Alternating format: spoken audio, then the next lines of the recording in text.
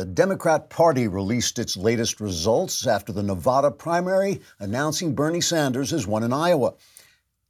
Pause to let you get that joke. As Sanders continues on track to win the party's nomination for president, a party spokesman released a statement while running around in a circle, tearing his hair and making a high-pitched babbling noise by squealing at the same time he riffled his lips with his fingers.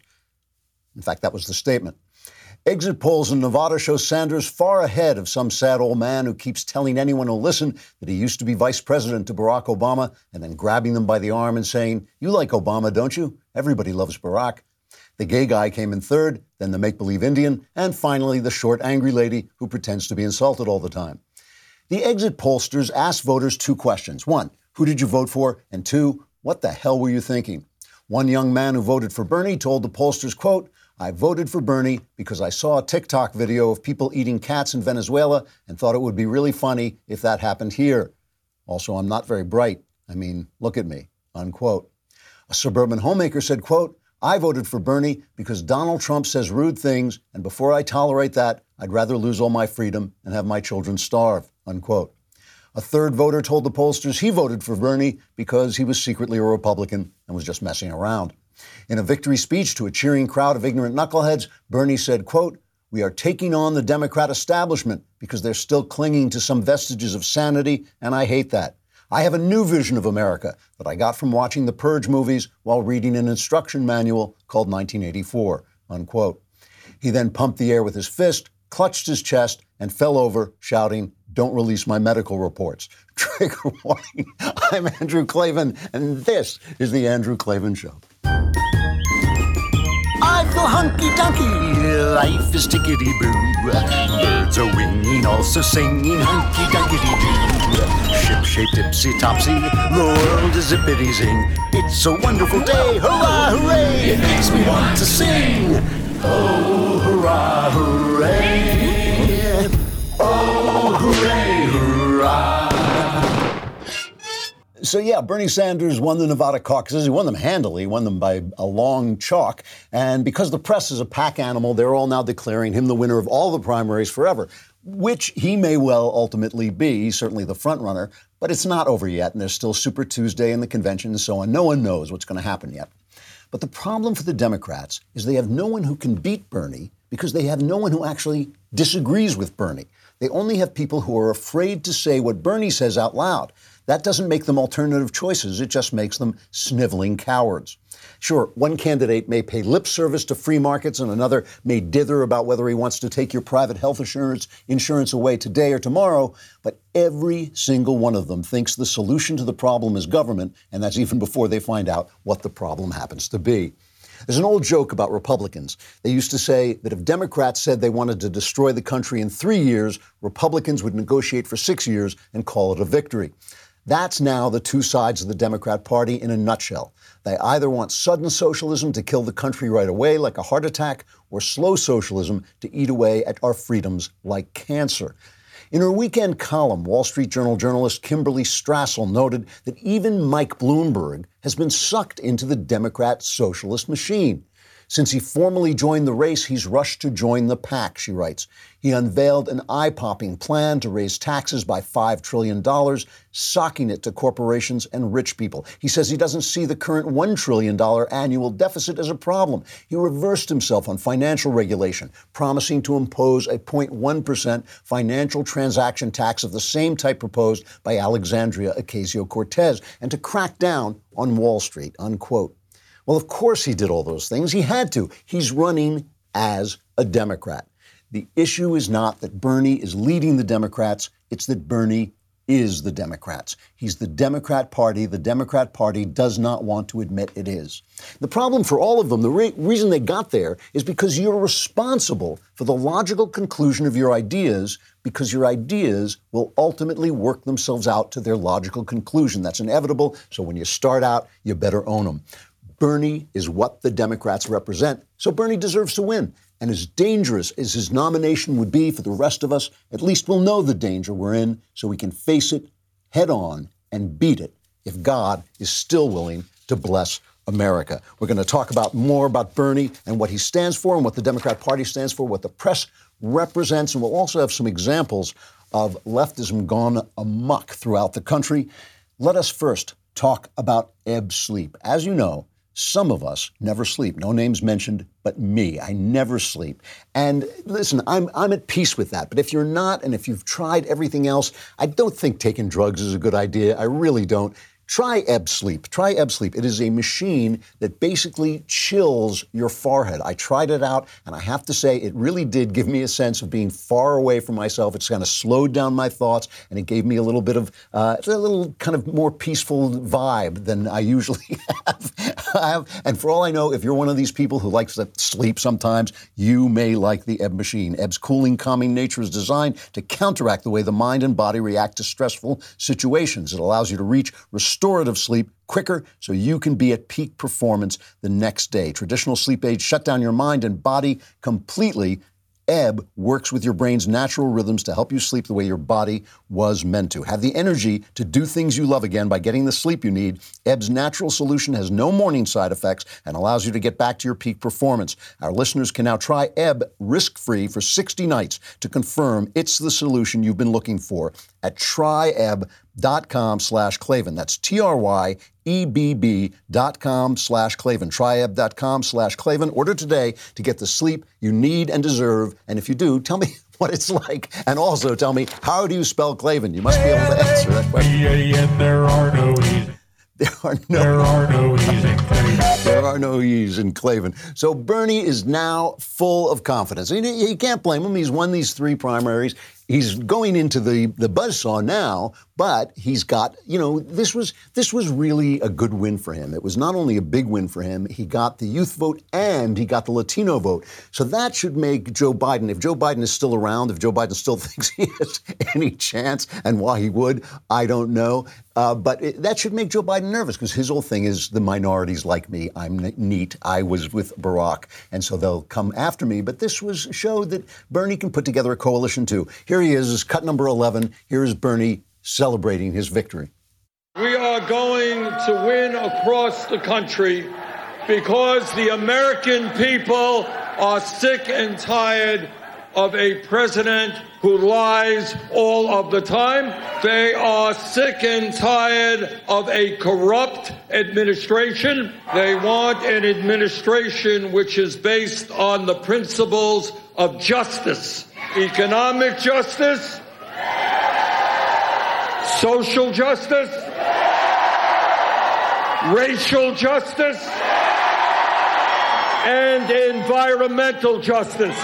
I call him a socialist/communist, okay? Because that's what he is. That's what he is. But that's a confident guy. How do you know he's confident? One, he's in Texas. He left the state because he knew he had it wrapped up. He's in Texas where the big delegate count is, and so he's already campaigning there. And 2, he's not going after the other Democrat candidates. He's going after Trump, so he's already looking forward to a win. And on paper, yes, Trump should win. Trump should smush him like a bug, given Trump's record, given the incredible economy we have, given the peace we have, given the way that Trump has rearranged our foreign policy in a sane way after Obama turned it into this insane leftist nonsense that favored countries like Iran.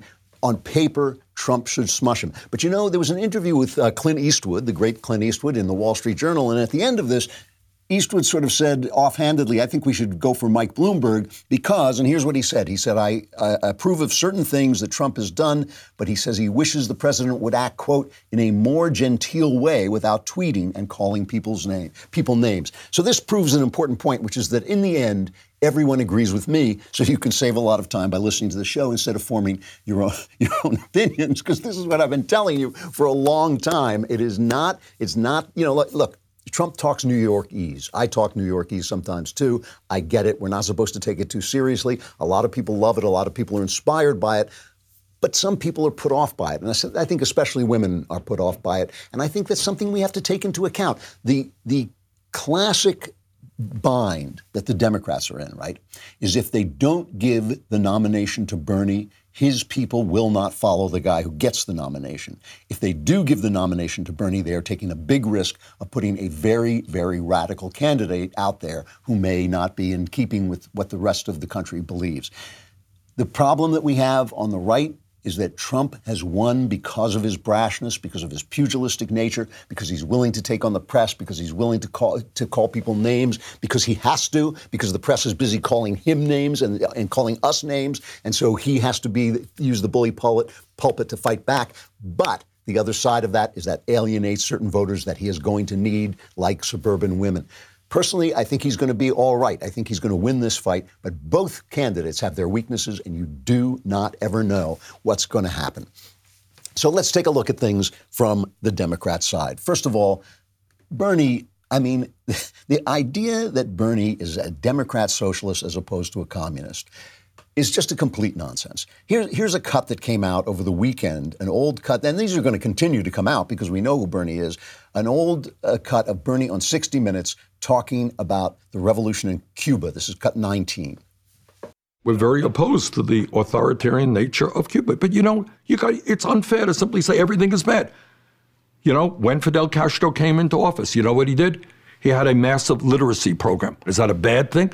Even though Fidel Castro did it? There's a lot of dissidents imprisoned in Cuba. That's right, and we condemn that. Crazy Bernie. He is one crazy dude. Yeah, but that's like the old joke about Mussolini making the trains run on time. Yeah, he imprisoned a lot of people, but they could read. He imprisoned them and he shot them, but they could read when they died. It was good. When they gave them the execution paper, they said, hey, I can, and then they were gone. But they could read when they were gone. I mean, that's the kind of thing he's saying. And, he's always saying that what he wants is Denmark. But somebody, I think it was Carol Markowitz of the New York Post, tweeted and said, he's never been to Denmark. He's been to the Soviet Union, never been to Denmark.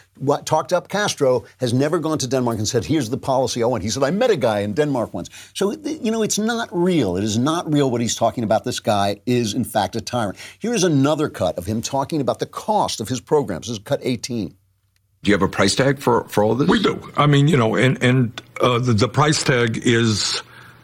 It will be substantially less than letting the current system go. I think it's about $30 trillion. That's just for Medicare for all. Just Medicare for all. Yes. Do you have a price tag for all of these things? No, I don't. We try to. No. So the guy is a total loon. It's $30 trillion. And remember, whenever they say it's going to be cheaper than what we're spending now, what they mean is everybody together spending this money is going to be cheaper than that. But the money does not belong to him. The money belongs to the people who make it. This is the thing that's the problem. There, they have Ayn Rand wrote a book where they had to, where a dysfunctional dystopia had to rediscover the word I because everybody was referred to as we, right? And that is Bernie's slogan, not I. Us, right? And that's his slogan. It is a classic socialism. The problem with that is why do you work? Why do people work? They work to earn. They work to make their lives better. They're inspired to make their lives better. The people who are more inspired do more. The people who are more ambitious do more and get more rewards. If they don't get more rewards, there's no point in being ambitious. And so those ambitions go by the boards. That's what happens in every single socialist country ever. That's why the Prime Minister of Denmark is out there going, no, we're not socialists. Don't call us that. But the real problem for the Democrats is not what Bernie Sanders says. It's what Pete Buttigieg said after the Nevada primaries. This is the caucuses. This is cut 17. This is important. We share these ideals, but I believe the best way to defeat Donald Trump and deliver for the American people is to broaden and galvanize the majority that supports us on the critical issues. Senator Sanders believes in an inflexible, ideological revolution that leaves out most Democrats. I believe we need to defeat Donald Trump and turn the page on this era in our politics by establishing a tone of belonging, bringing an end to the viciousness and the bullying that is tearing apart our country. We must change what it feels like to live in the United States of America. And that is a real difference from Senator Sanders' revolution with the tenor of combat and division and polarization, leading to a future where whoever wins the day, nothing changes the toxic tone of our politics. Now, let's just unpack that for just a minute. He starts by saying we share his ideals. We share his ideals. The problem is the tone. right? Especially, have you ever noticed that nothing Pete Buttigieg says means anything? I mean, the words just keep coming out of his mouth, and you're going like, I'm here, see the words, I see your mouth moving, and I hear the words, but I do not know what you were saying. But what he is saying is, it's the tone. It's the tone. You know, we need a tone that's inclusive as we take all your rights away. We need a tone that's nice as we replace the magic of capitalism, which has lifted all of us into greater wealth so that even the poor among us are living at the level of the middle class in the 1980s. That's an amazing fact, okay? It's an amazing fact that, poor people have iPhones, poor people have television sets, poor people are suffering from obesity, which is the first time in history that's happened. All that is capitalism. All that is capitalism. And yes, capitalism can come along with some programs and some safety nets and all that stuff. Nothing is absolute in this world, and no philosophy, no system is going to override the corruption and foolishness of the human heart. There's always got to be some breaks, and there's always got to be some bookends and all this stuff. But what Pete Buttigieg said is the problem with the Democrat Party, is all they're talking about is tone, and people do rise above that. And this is my problem. This is my problem with the suburban women who criticize Donald Trump. And what Clint Eastwood said, too. I mean, I disagreed with Eastwood on this, is that, he's a libertarian. I'm more of a conservative. But the tone does matter. I think it matters the way you talk to people. I think it matters to women even more than it matters to men. Men are a little bit more roughshod, and they do like blunt talk, and they think of it as a sign of strength and all this stuff. But it does matter how you talk to people. It does make a difference. Facts may not care about your feelings, but people care about their feelings, and people, that's, your inner life, and your inner life is what life is all about. Tone does matter. But it doesn't matter more than policy. And in the end, if your tone is a pleasant tone selling bad policy, that is worse. That is worse than if you have a bad tone, but you're doing good policy, which is what Trump's got going on. What Trump has got going on is that his policies work. His policies have changed everything for the better. And I wish he could control his tone, too. I wish he knew when to shut up, too. I don't agree with the guys who are constantly leaving notes in my comments section or sending tweets out, that's because you don't understand the greatness of Donald. I do get Donald Trump. I see what he's done. I'm amazed. I think he's done a terrific job. I've told you where I was wrong in the past, all of that stuff. He still has to know when to shut up, and he doesn't. He has absolutely no control, and that's going to hurt us, especially going forward. But what Pete Buttigieg is saying is the exact opposite, is we need good tone to mask our crappy policies, and that's why Bernie is in the lead. Let us talk about honey. Money matters. You want to save it. The way to save it is with honey, because honey goes on and searches for deals. Remember the old days? Does anybody remember going through coupons in the Sunday paper? You had to go through coupons and cut them out and say, I'm going to buy that. I could use a coupon there. Don't do that. Don't do that anymore. That's not the way to do it. Honey is a free online shopping tool that automatically finds the best promo codes and applies them to your cart. And you know how great it feels to save, but how does it feel to save with money? With honey, saving with honey feels like sliding into a seat on the train just before the doors close. You put this thing on, it takes about, 90 seconds to put it on your computer. It sits in the background. Then you go on your sites where you shop, and it looks around and says, here's a deal. This will give you a lower price. I use it on Amazon all the time. It tells me when I can get something for less. Using honey feels great. Think of it as a little daily victory. Plus, it's free to use and installs in just a few seconds. Get honey for free at joinhoney.com/Andrew. That's joinhoney.com/Andrew. You want to hear the tone. The tone of Bernie Sanders. Here's the thing.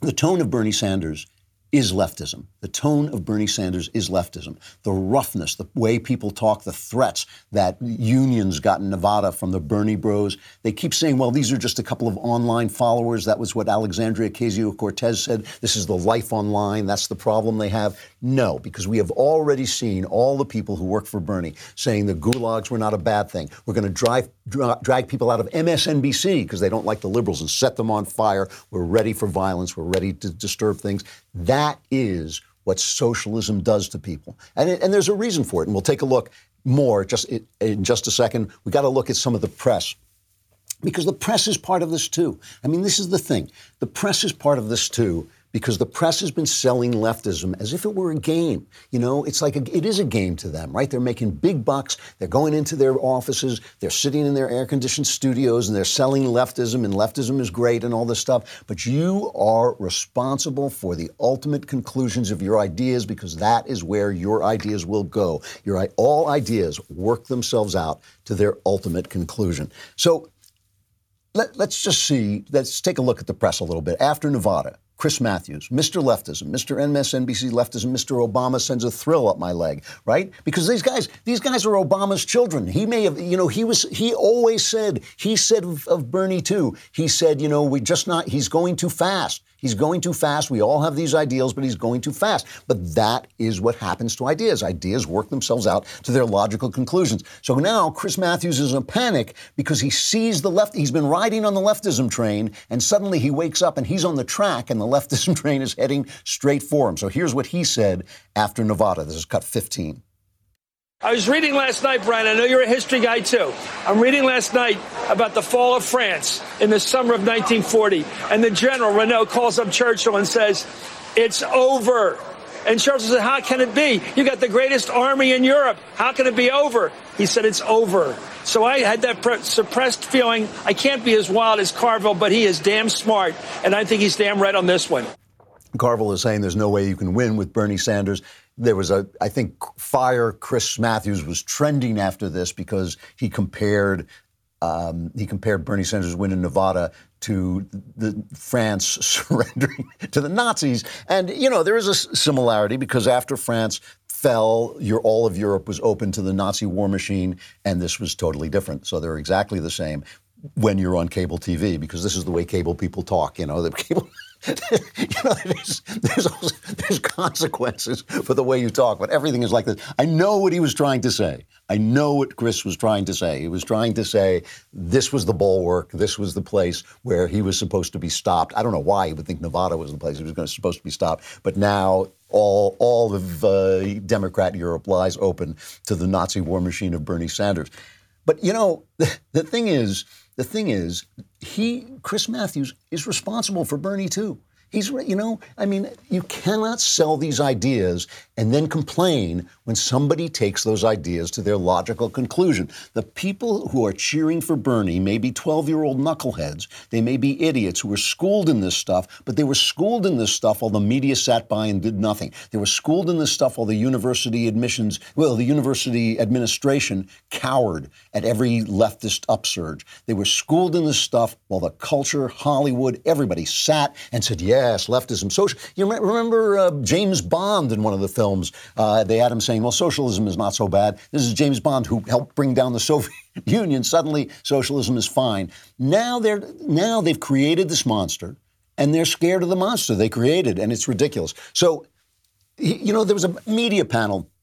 Let's look at this first before we get to some of the hilarious stuff that the press has been saying. There's this media panel in California, and Van Gordon Soder, who was the first president of Fox News, made the following point, which you've heard here on this show a million times, but maybe you'll take it seriously now that it's not coming from me. It's cut one.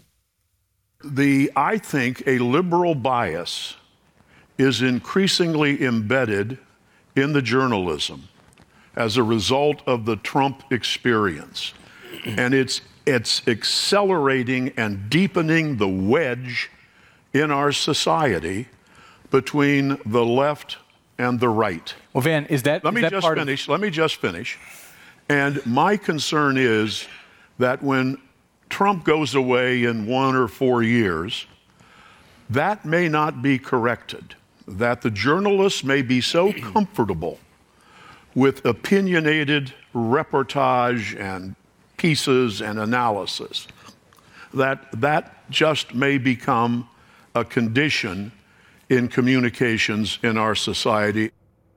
Right. And he goes on to say, by the way, that that's bad for society to only have one story, which is what I keep saying because it's bad for both sides. Lawrence O'Donnell, there was a story that a senior U.S. intelligence official told the Adam Schiff Committee that Russia wants to see President Trump reelected. So you would think that at this point, stuff being leaked by the Adam Schiff Committee would be suspect.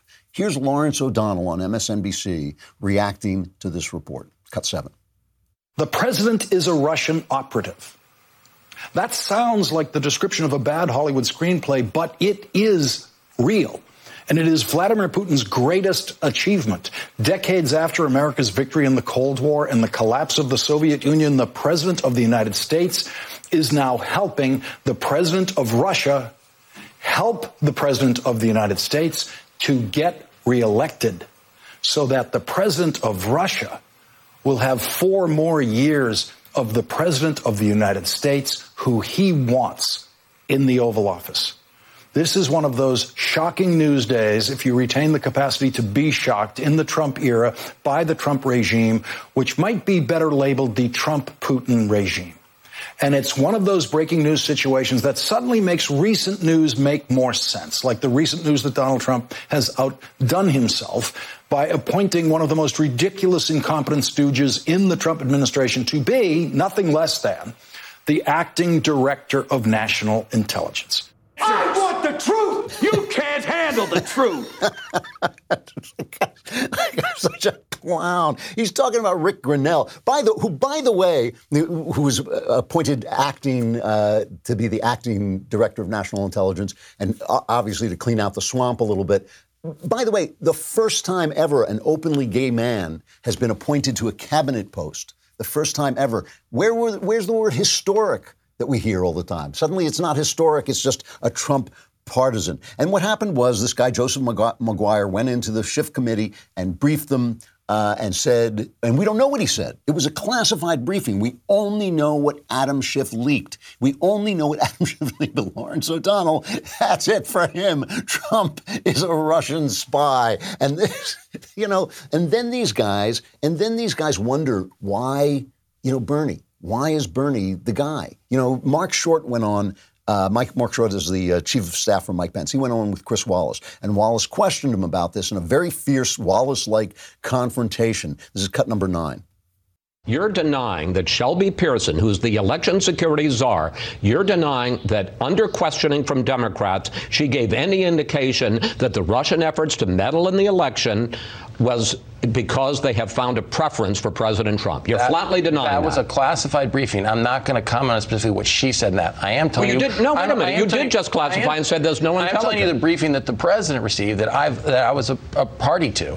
And that's not information that came out of the briefing that the president got on election security, Chris. But you're not denying that that was part of the briefing she gave to the committee. Whatever briefing she gave the committee was supposed to be classified. And once again, Adam Schiff's committee is selectively leaking out information and often distorting information is our belief. They've done it many times. But I don't understand. You're saying it's not true and they leaked it.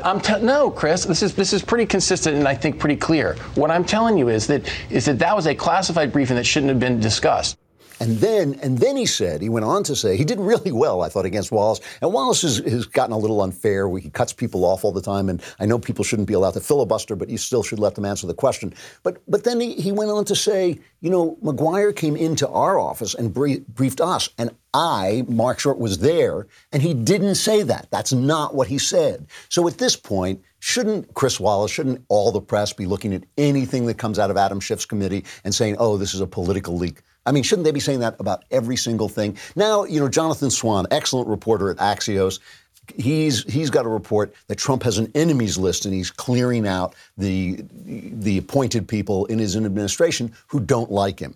And Swan says, well, it's a little bit haphazard because some of these people were his own appointments and all this stuff. But surely all this time, one of the biggest problems with the Trump administration has been that he hasn't cleared out the old appointments, that there is a deep state, that there is a permanent bureaucracy, and these guys have felt that they were empowered to stop Donald Trump. And the New York Times and everything they represent has basically encouraged them in this, has said, never mind your stupid Constitution. The Constitution has to be guarded by this deep state that doesn't exist in the Constitution. That has been the actual argument of the New York Times. And that's the left. The New York Times speaks pretty much for the left.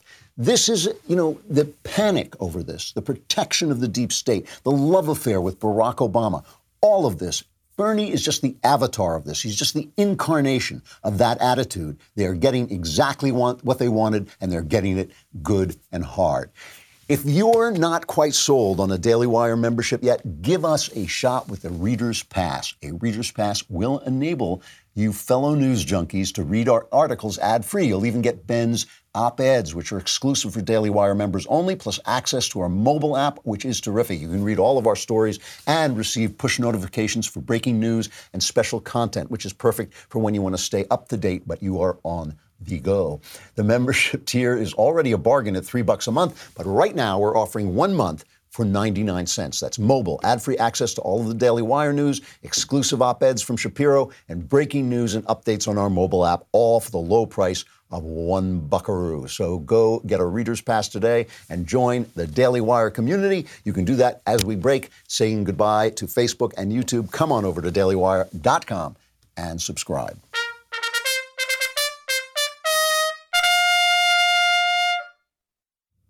All right. On MSNBC, a political analyst, a left-wing political analyst, Time editor-at-large, Anand Giridharadas, I hope I'm pronouncing that right, Anand Giridharadas, said that he is surprised at the way people are reacting to Bernie. He thinks they need to open their eyes and see what's going on. Here's cut 12. Many in this establishment are behaving, in my view, as they face the prospect of a Bernie Sanders nomination, like out-of-touch aristocrats in a dying aristocracy. Just sort of, how do we stop this? How do we block this? And there is no curiosity. Why is this happening? What is going on in the lives of my fellow citizens in this country that they may be voting for something that I find it so hard to understand? What is happening? What is happening? This is a moment for curiosity. I completely agree with this. I said this about Donald Trump, that the establishment said Trump, never Trump, hate Trump, bad Trump, evil Trump, never paused to say, what are the people telling us? Maybe there's somebody who is not Trump who can do what they want, who can do what Trump is doing. I don't actually think there is, because I think Trump, the main thing about Trump has been his pugilistic, loudmouth attack on the press, which has made it so easy for left-wing politicians to be polite while the press ripped us to shreds, while the press called us racist, sexist, Islamophobic, homophobic, whatever they wanted to call us. And then Barack Obama could be polite because the press, his army of the press, was doing his dirty work for them. We haven't got that. So that's why people voted for Trump, because of the way he talks. And that puts us on a bind.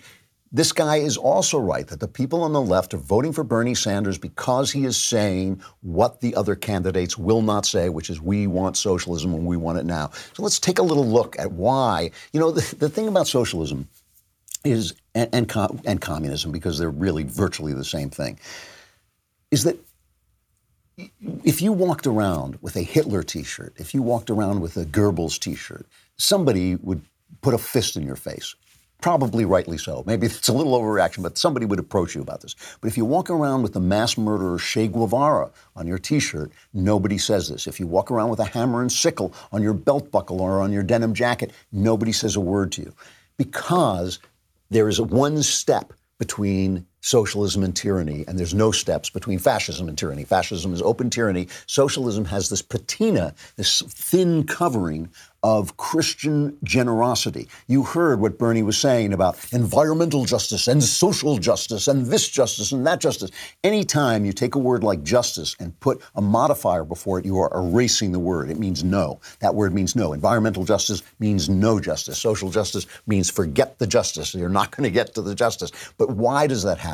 It happens because once you stop saying I, once you stop saying we are individuals in a country together, and you start saying we are one mass that has to move here or has to move there, the individual ceases to matter, freedom ceases to matter, and that means that the person in control of that gigantic mass has all the control. And you can hear it. I mean, listen to Bernie talk about illegal aliens. Cut 10. What our campaign is about and what our administration will be about is rethinking America, understanding that all of our people, when I say all, I also mean the undocumented in this country, that all of our people are entitled to basic human rights. But who knows about cocaine? Anyone ever seen cocaine? So all of our people, including are entitled to basic human rights, including cocaine. All of our people.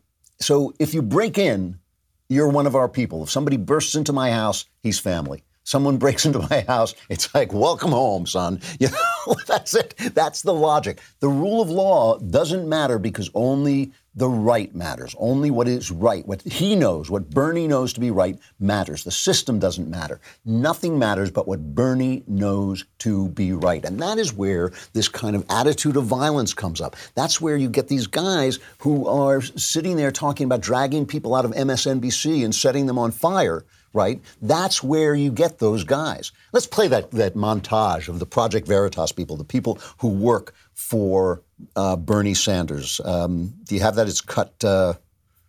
Yes, you got it. Okay.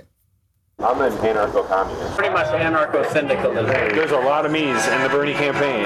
Bernie doesn't get the nomination in Milwaukee with Bernie. I mean, we track truly radical people. I walk into that MSNBC studios, drag those motherfuckers up by their hair and light them on fire in the streets. I'm ready to start tearing bricks up and start fighting. It's going to take militancy. I'm already on Twitter following numerous groups around the country that are ready to organize. Like Antifa, Yellow Vests, all that, but keeping that in the back burner for right now. I'll straight up get arms. I want to learn how to shoot and go train. I canvass with someone who's an anarchist. I'm an anarcho-communist. I'm as far to the left as you can possibly get. I canvass with someone who's more of a Marxist-Leninist. I'm a communist that believes in pretty much anarcho-syndicalism. Gulags are actually meant for like re-education. A lot of the stories we're told in the United States about the Gulag are exaggerated. How can these privileged people, these white guys in this free country, in this beautiful country, how can they be talking about setting their fellow citizens on fire, putting them in gulags? It's because they're not talking about their fellow citizens. They're talking about this kind of obscure mass of people. Remember in Men in Black where the guy says, people are stupid, a person is smart. Once you stop seeing the crowd as a bunch of individual people. Once you stop seeing that, you are free to do anything you want. Let's just take a quick survey of things going on around the country that really tell you what this means. In New York City regulators now have the final say over what constitutes a fashion faux pas. Okay, this is a decision that came when it began in December 2018. This is from the Wall Street Journal.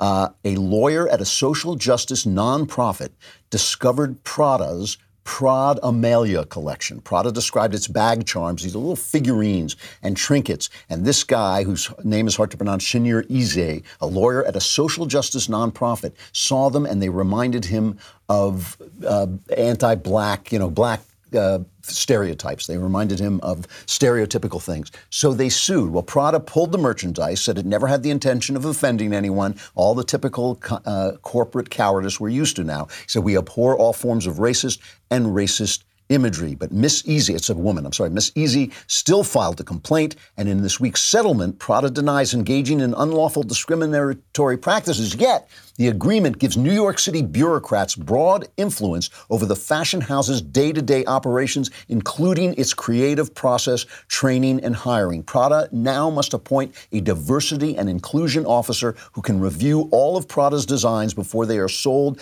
advertised, or promoted in any way in the United States. The diversity cop will ensure that Prada's activities, including without limitation, its production, advertising, and business activities, are conducted in a racially equitable manner. So this major designer is now at the service of the New York State government, this guy coming in and telling them when they've offended people because of their cowardice, because they didn't stand up to this woman and shout her down and basically fight her. In a Shawnee from the Federalist, a Shawnee State University professor of religion and philosophy, Nicholas Merriweather, has been told by a federal court that despite his religious objections, he must use the preferred pronouns of transgender students if he wishes to keep his job. Shawnee is a public community college in Portsmouth, Ohio. This guy refused to do that, was threatened by this transgender student, and the judge said the transgender student was right and it wasn't violating his free speech rights. But of course it is violating his free speech rights, because when you call somebody by a pronoun, you are saying that person is what the person says he is. You are basically surrendering to his sense of reality rather than being able to express your own. And this thing on sexuality just gets worse and worse and worse. A video came out over this weekend, a woman named Ariella Scarcella. We're going to try and get her on the show. Play this just a little clip from here. I'm not one of them. Hi. I'm Arielle. I'm a lesbian, and I don't think gender is a social construct. I don't think cis straight white men are evil. I don't believe that genital preferences are transphobic or that there are 97 genders. I don't think that male sex offenders belong in women's prisons. I don't think it's normal for people to be praised for walking around with shirts that say kill TERFs. I don't think like these people, and I no longer want to be associated with them. I've reached peak LGBT. This is my coming out video. Never in my life have I been more canceled, tortured, tormented, harassed than by members of my own community. Will the voices of individuality strike back against this? Because this guy from MSNBC is right. This is a movement. Bernie represents a part of the country who have lost the plot of America, lost the plot of freedom, and we need to fight back against them like that lady there. All right, a final reflection. I really do have to give out the coveted Klavan Award for Best Movie of last year. You know, I let the Oscars go by because I don't care about them. Does anybody watch the Oscars anymore? I mean, the Oscars are like going on. I really feel that eventually the Oscars are going to be held in an empty room. And it took me a long time to catch up with some of these movies, mostly because I was busy doing other things like reading, talking to my wife and family and friends, you know, having a real life. But I did finally catch up with most of the movies. There are some movies I didn't see. I didn't see Little Women because, as I mentioned, unlike Harvey Weinstein, I don't have a vagina. Harvey Weinstein was convicted. We'll talk about that tomorrow. He's convicted on 2 of the counts. A really interesting legal case, by the way, but we'll talk about it tomorrow. So I didn't see Little Women, and I didn't see Marriage Story because I refused to watch a movie by a guy who knows what divorce does to children and then got divorced anyway. He should lock himself in a room. He should beat himself with a whip for 10 years, and then he can come out and tell us what he learned. I don't want to hear what he has to say about his egotistical divorce that destroyed his children before that. So those are the 2 movies I didn't see.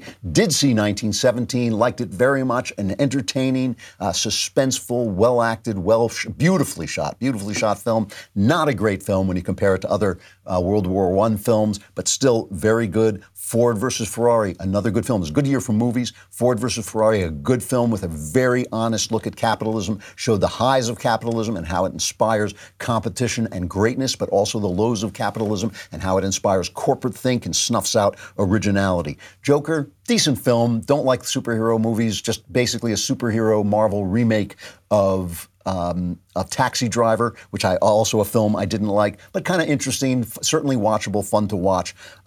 Parasite, really overrated. Parasite won the Oscar, totally overrated. Says that they didn't want to give it to the real winner, so they gave it to Parasite. It has a big twist in the middle of it, Parasite, and the twist does not work. Great acting. Always a lot of great actors on film, but it doesn't work. It's a B- film at best, and it really goes off the rail. The Irishman, dull as soap water. I mean, just a dull, long, overly long film with actors who are too old to play the parts. Nothing a computer does will make them younger than they are. They still moved like old men. It was ridiculous. It was just basically a tribute to Martin Scorsese, who has made at least one great film, which is Goodfellas. I also liked his film about Wall Street, which is Goodfellas remade on Wall Street, but still a talented guy this was basically his farewell to all his cast and his stories about the mafia. Jojo Rabbit, interesting, shallow, but entertaining and fun. As always, well acted, touching, moving, good film. But clearly, the film of the year, the winner of the coveted Klavan Award, was Once Upon a Time in Hollywood. This was a film that actually contained some great classic sequences, some sequences that will be remembered as terrific Hitchcock-like sequences, the sequences out at Charles Manson's camp where Brad Pitt goes out and visits there. It's a lengthy sequence, is just amazing. But as many people said when they saw the film, it's really Brad Pitt's character that makes the film come alive, a tribute not just to masculinity and not just a tribute to old-fashioned, old-style masculinity and decency, but a rebuke to the people who think that fame and money are everything, because the character on paper is a loser. The character on paper is a loser, and it takes until the end of the film for you to understand that despite his personal problems, despite the fact that he's not rich, despite the fact that he's not famous, he's this moral center of the film. And that takes a lot for a Hollywood person to say. Hollywood is a place where success means everything, where fame means everything, where money means everything. It still is. All those people who are virtue signaling at the Oscars, they're virtue signaling because that's who they are, and they don't want you to know it. But this was a film that actually said in a beautiful way, in a really entertaining way, that that's not true, and those values really should be rejected, and will be rejected ultimately. Really good film, overlong, still, with some classic sequences in it. Clearly the best film of the year, winner of the coveted Klavan, the only award that really matters because it's the only award that's given without fear or favor. At least I'm entertaining me. That's the important thing. And we'll be back doing that again tomorrow. I'm Andrew Klavan. This is The Andrew Klavan Show.